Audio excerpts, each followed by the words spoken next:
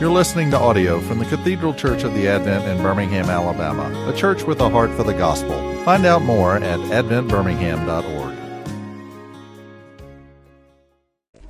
Lord God, thank you for the service and worship that we've come from or going to. We ask that we might sense your presence even now with your word open before us. Please guide us in your truth by your Spirit, that your name might be lifted up, and we truly might be a body of Christ, in whose name we pray. Amen. So Acts 1 and the first 11 verses will be our range today. Acts 1, verse 1.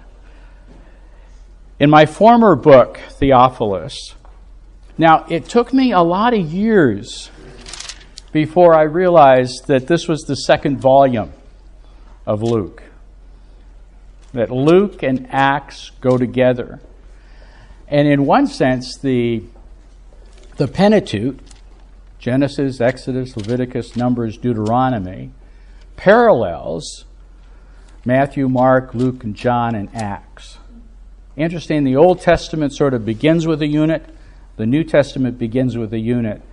And Acts, I think, ought to be attached, as it were. It's the bridge between the letters and the Gospels. But in Luke's mind, this is just volume 2. I have a study sheet. Does everybody have one? Sure. We'll keep the pile there, and if you see somebody come in, you can grab it. So, reflections on studying Acts. I did this feeling like this might be a bit of a crunch time with the Rally Day service before. So let me move through this relatively quickly. Acts focuses our attention on the work that Jesus began to do and that he now continues to do through the Holy Spirit and the body of Christ, the church. Acts emphasizes, in other words, Christ's work is still going on. It's what Jesus began to do, and that Christ's work continues through the Spirit of Christ. Acts emphasizes the practical challenges facing a dynamic church. These challenges include choosing leaders, living under the leadership of the Holy Spirit, preaching the gospel, overcoming ethnic and cultural barriers in Christ, becoming the church in teaching, fellowship, worship, and prayer, and engaging in world mission. I don't think there's anything that we can select out of that list. This is what comes with being the church. So, for example, world mission is not an option that if we're really nice and really good, then we decide that we're going to take that up. That's just essential. It's part of the DNA of the church.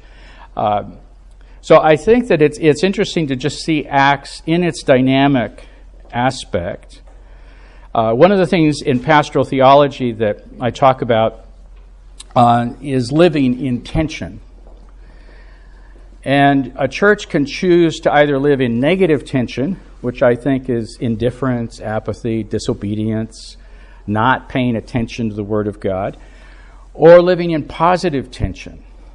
And the positive tension comes from engaging in mission, following the Sermon on the Mount, praying the Psalms, engaging as witness, and in worship.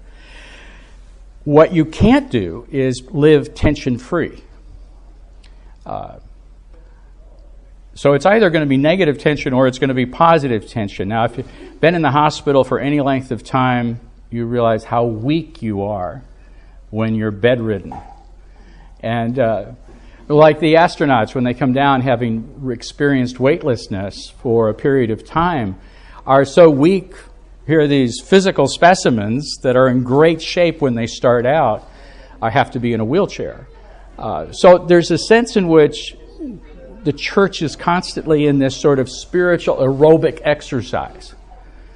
We do have to sort of engage mission and ministry if we expect to grow and if we expect to have strength. Number 3, Acts reminds us of the close and dynamic interplay between the human element and the divine in the life of the church. Kind of that incarnational pattern continues in the body of Christ. Human to the full and divine in the full.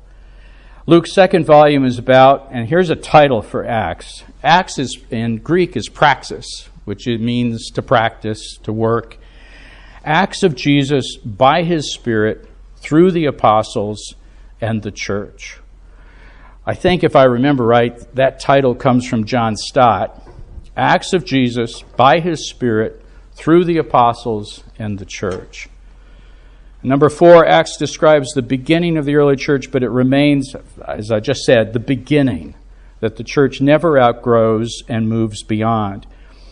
And I think that's true when you think of it personally in terms of your Christian life. And our worship is built around that kind of continuity of, you never outgrow the Beatitudes. They always become the character, they always are and remain the character description of the believer.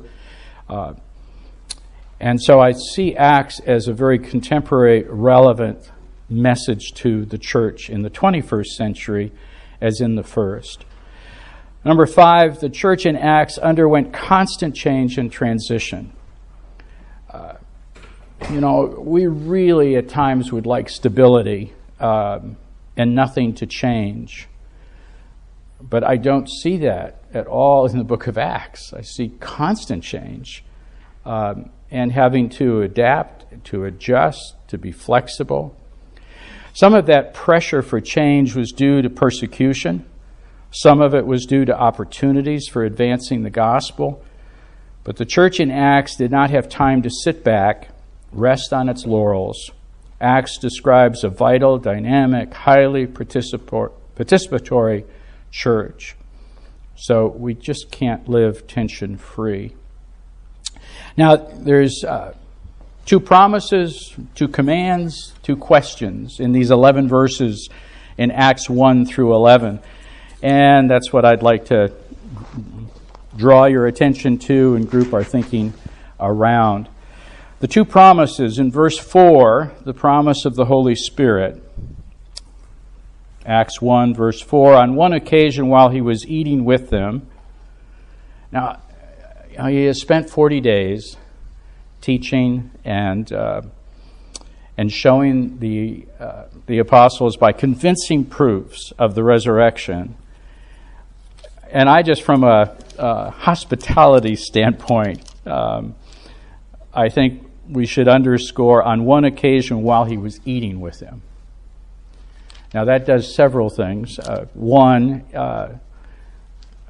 in his resurrected body, it's physical enough to eat. And 2, what he's about to say, which is of profound importance for the life and forever for the church, is said around the table.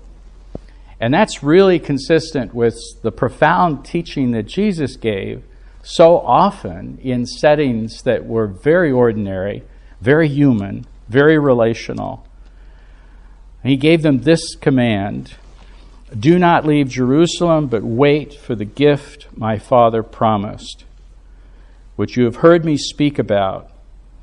For John baptized with water, but in a few days you will be baptized with the Holy Spirit. Now, I don't think there's any contradiction here between Jesus' offer of the Spirit in the upper room. It's just consistent, and it's a reiteration of the gift of the Spirit. It's going to be poured out on them at Pentecost. Pentecost is 50 days from the Passover. Jesus has spent 40 days with them talking about their interpretation and understanding of the word that pointed to the cross and the resurrection. And now, 10 days from now, the Holy Spirit at Pentecost will fall on the church, and it will forever mark the church. So the first word, though, don't leave, but wait. Don't leave Jerusalem, but wait for the gift my Father promised. And I would see that kind of almost on two horizons. The first horizon, just the practicality of waiting for Pentecost and for the coming of the Spirit. But secondly, I think maybe all Christian ministry ought to begin with this command, wait. It doesn't issue out of our initiative, out of our achievement, out of our exercise, out of our willfulness. And I don't know about you, but the older I get, and my wife can probably bear witness to this, the less I'm capable of waiting. I would think it'd be the other way around, that as you get older, you get more used to waiting, more accepting of waiting. And I find I'm just the opposite. I want life to come faster. I don't want to wait for, and I have any number of things that I'm waiting for. And I find myself anxious and restless. I just say it. I wish Andrew had waited. I just wish that had sort of developed slower. And it happened before, I could put my 2 cents in. But I think waiting is really important. And the more we can do things together, out of consensus, out of wholeness, the better off we are. Now, sometimes you do have to pull the trigger, and you have to take action, and you have to move forward. Whatever this is not a recipe for passivity. This is not waiting room waiting. This is waiting on the Lord, which takes far more intensity, oftentimes, than even the action and the initiative that the Lord gives. Number 1, the 4 comings of Jesus: the parousia, the passion, the paraclete, and his abiding presence. Those are worked out in the upper room discourse, those 4. They have meant a lot to me when I grasped that these are the 4 comings and goings of Jesus upon which all sense of comfort and peace depend. So the God who comforts is a comforting God because Jesus came, and because Jesus is coming again, and because Jesus died and rose again, and because Jesus gives the Spirit, and because He has promised His presence. That's what our lives depend upon. That's the source, the foundation of comfort. What Christ has done for us. And if you can get those in a Hallmark card, have at it, if you can express that. But I'm looking for those 4 when we comfort one another. Number 2, the promise of the Holy Spirit is the most self-effacing member of the Trinity. And this will come out, I think, in Acts, even more so than the incarnate one. So they're out-humbling one another in the Trinity. You might say that the Holy Spirit is the shy member of the Trinity. That idea belongs to Dale Bruner, not me. Good lawyers tend to do most of their work behind the scenes to save their clients from public confrontation and litigation. And I've had the experience of working in New York City with a couple of lawyers that to me epitomize this type of advocacy. We spend a lot of time joking about lawyers, and yet when I think of these individuals and their commitment to Christ and their help to the church, I think of, the Holy Spirit and the advocacy of the Spirit. The best lawyers never draw attention to themselves, neither does the Spirit. They have their clients' back, and they have their clients' best interests at heart. The Holy Spirit never goes beyond Jesus and never becomes his rival. Any question or comment on that? Boy, at school, my classes are so dialogical. Here, I just talk. It seems kind of It's a different pedagogy. But number 3, in what sense are we better off because Jesus ascended and gave the Spirit? Now, if you want, we won't stop and read this now, John 16, but it'd be great if you would go and read that. One of the questions that, to me, is an interesting and profound question is, how did the church adapt to the absence of Jesus' literal physical presence? And I would say at the end of the day, they adapted remarkably well. I mean, they did not have Jesus in the flesh, and they had been used to that. It was hard enough to follow Jesus physically present there. And don't we all sort of envy that early experience? If only we could have that, the actual Jesus, and follow him. But they transitioned very well. Why?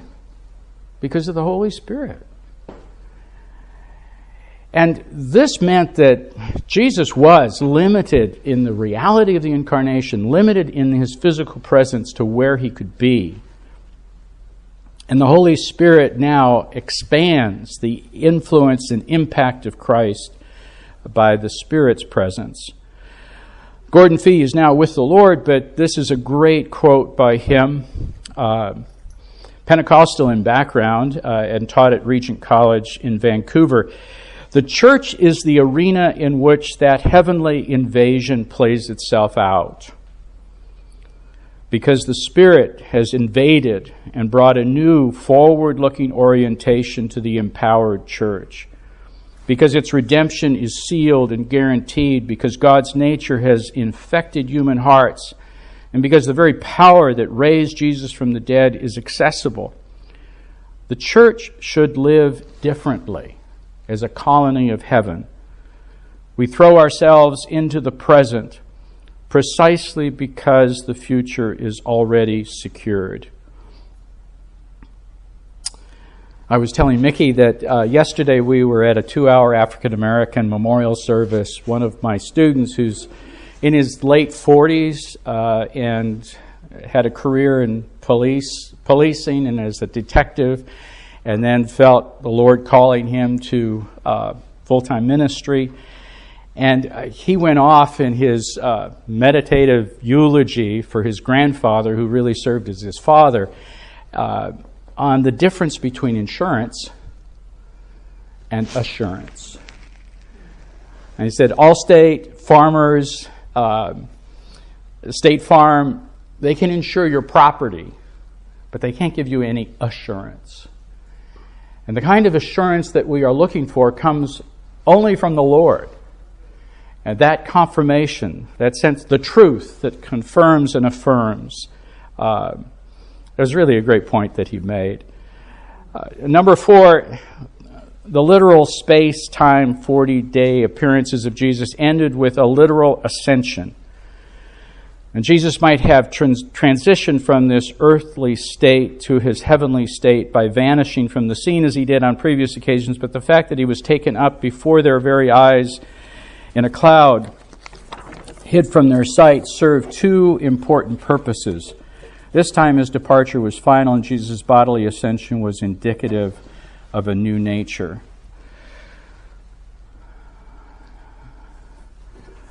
In the sermon, which I'll give in a few minutes,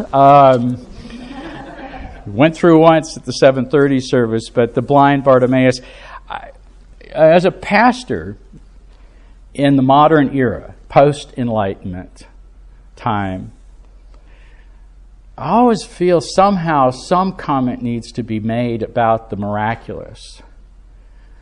I don't want to stop and spend the whole, as it were, the whole sermon defending the miraculous. But I also want to be situationally aware enough to know how that counters the modern mindset. How in contemporary thought we, like the ascension, well, this is just myth. This is legend. This is a literary kind of story that's attached here to somehow say Jesus was really important. And I think it boils down to, and here's the question as I would pose it, and I should have put this in my notes for you.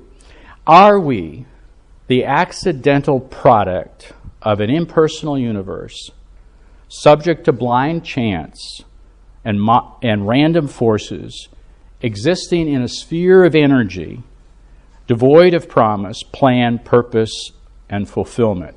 Because if you write out the miraculous, that's what you kind of have to accept. That this is all accidental, it's all time plus chance, it's all random forces, it ends with a materialistic, kind of nihilistic conclusion. That's it. Or are we the holy possession of God in Christ, personally chosen by God, predestined for communion with God, adopted into the community of God's people, recipients of God's grace, redeemed by His personal sacrifice on our behalf, and signed, sealed, and delivered by the Holy Spirit? Those are two radically different worldviews. And the worldview that I just said can resonate with blind Bartimaeus being healed, or by an ascended Lord.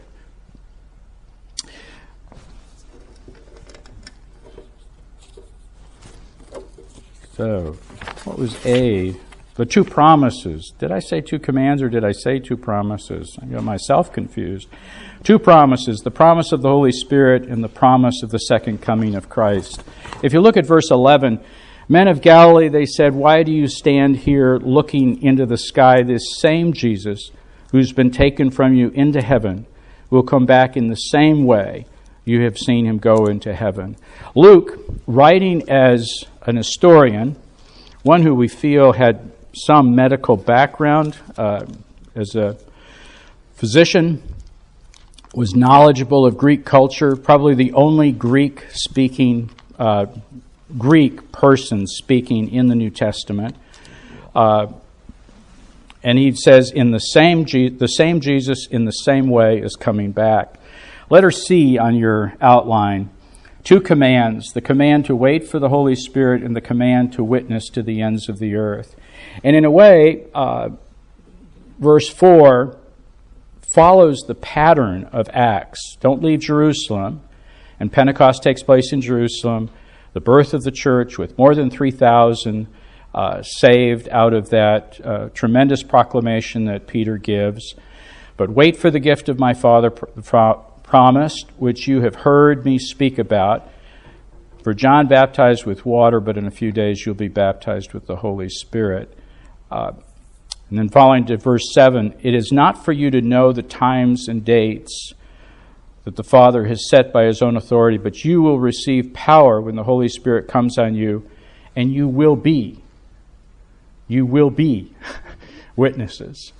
Not, it would be great if you decided that it would be a nice thing to do, but you will be. My most interesting context for doing the book of Acts, and you'll share in this, I think, as well, was in Mongolia. I've been to Mongolia about 4 times, early 90s into the 2000s. I went there because I had a really close Chinese friend who got me involved. And you've heard me talk about Dan Lamb before, but Dan was a contractor living in London, had projects going on 3 continents. Used job, went to a John Stott weekend retreat for business people, along with his wife Grace. And his life was forever changed. With the gifts that he had, which were considerable, and talents, he devoted those to reaching the unreached, the people that nobody was reaching. And ministered, at one point, he and his small mission group that he formed mainly of friends in Asia and in the West. They supported 400 lay pastors in Vietnam. He started Phnom Penh Bible School in Cambodia, and I went with him on his second trip to Mongolia, and all by the Spirit of God, because a variety of circumstances, Union Bible Training Center is a very viable pastor training institute in Ulaanbaatar today. Not because of what we did at all. In fact, it's been marvelous to see over time God raising this up and bringing people into the picture. But you can imagine what it's like to study Acts in Mongolia with first-generation believers. That they've all just come to Christ. There's no parents. There's no grandparents that are Christians. They're the first. And to see the church sort of take off. And it brings, the book of Acts just alive in a very powerful way. We've also done it in Ghana, again, with mainly first-generation believers. I do think that if we're third, fourth, or fifth generation believers, we can still learn quite a bit from the book of Acts. Well, I didn't bold D, 2 questions. Oh, I'm going to have to go to work. 2 questions. The first question is asked by the apostles, Lord, are you at this time going to restore the kingdom to Israel? The wrong question. They didn't get it yet. We'll pick it up with that, but next time. And the second question, men of Galilee, why do you stand here looking into the sky? Let's pick it up with that the next time, the 2 questions. And I'll put this quote in the notes. And just at the end there, you might look, this gives you some, I hope, incentive for looking over these notes. Luke 24, 4 through 9, the description of the resurrection, is so parallel to Acts 1, 10 through 12. Luke penned it, obviously intentionally, drawing a parallel between the resurrection and the ascension. Let's pray. Lord God, thanks for your goodness to us. We ask that we might be part of this kind of Acts church. We might see ourselves in the pages of Luke's description, and that we might sense both the reality of following Jesus in the continued ministry of the Holy Spirit to the glory of the Father. Amen.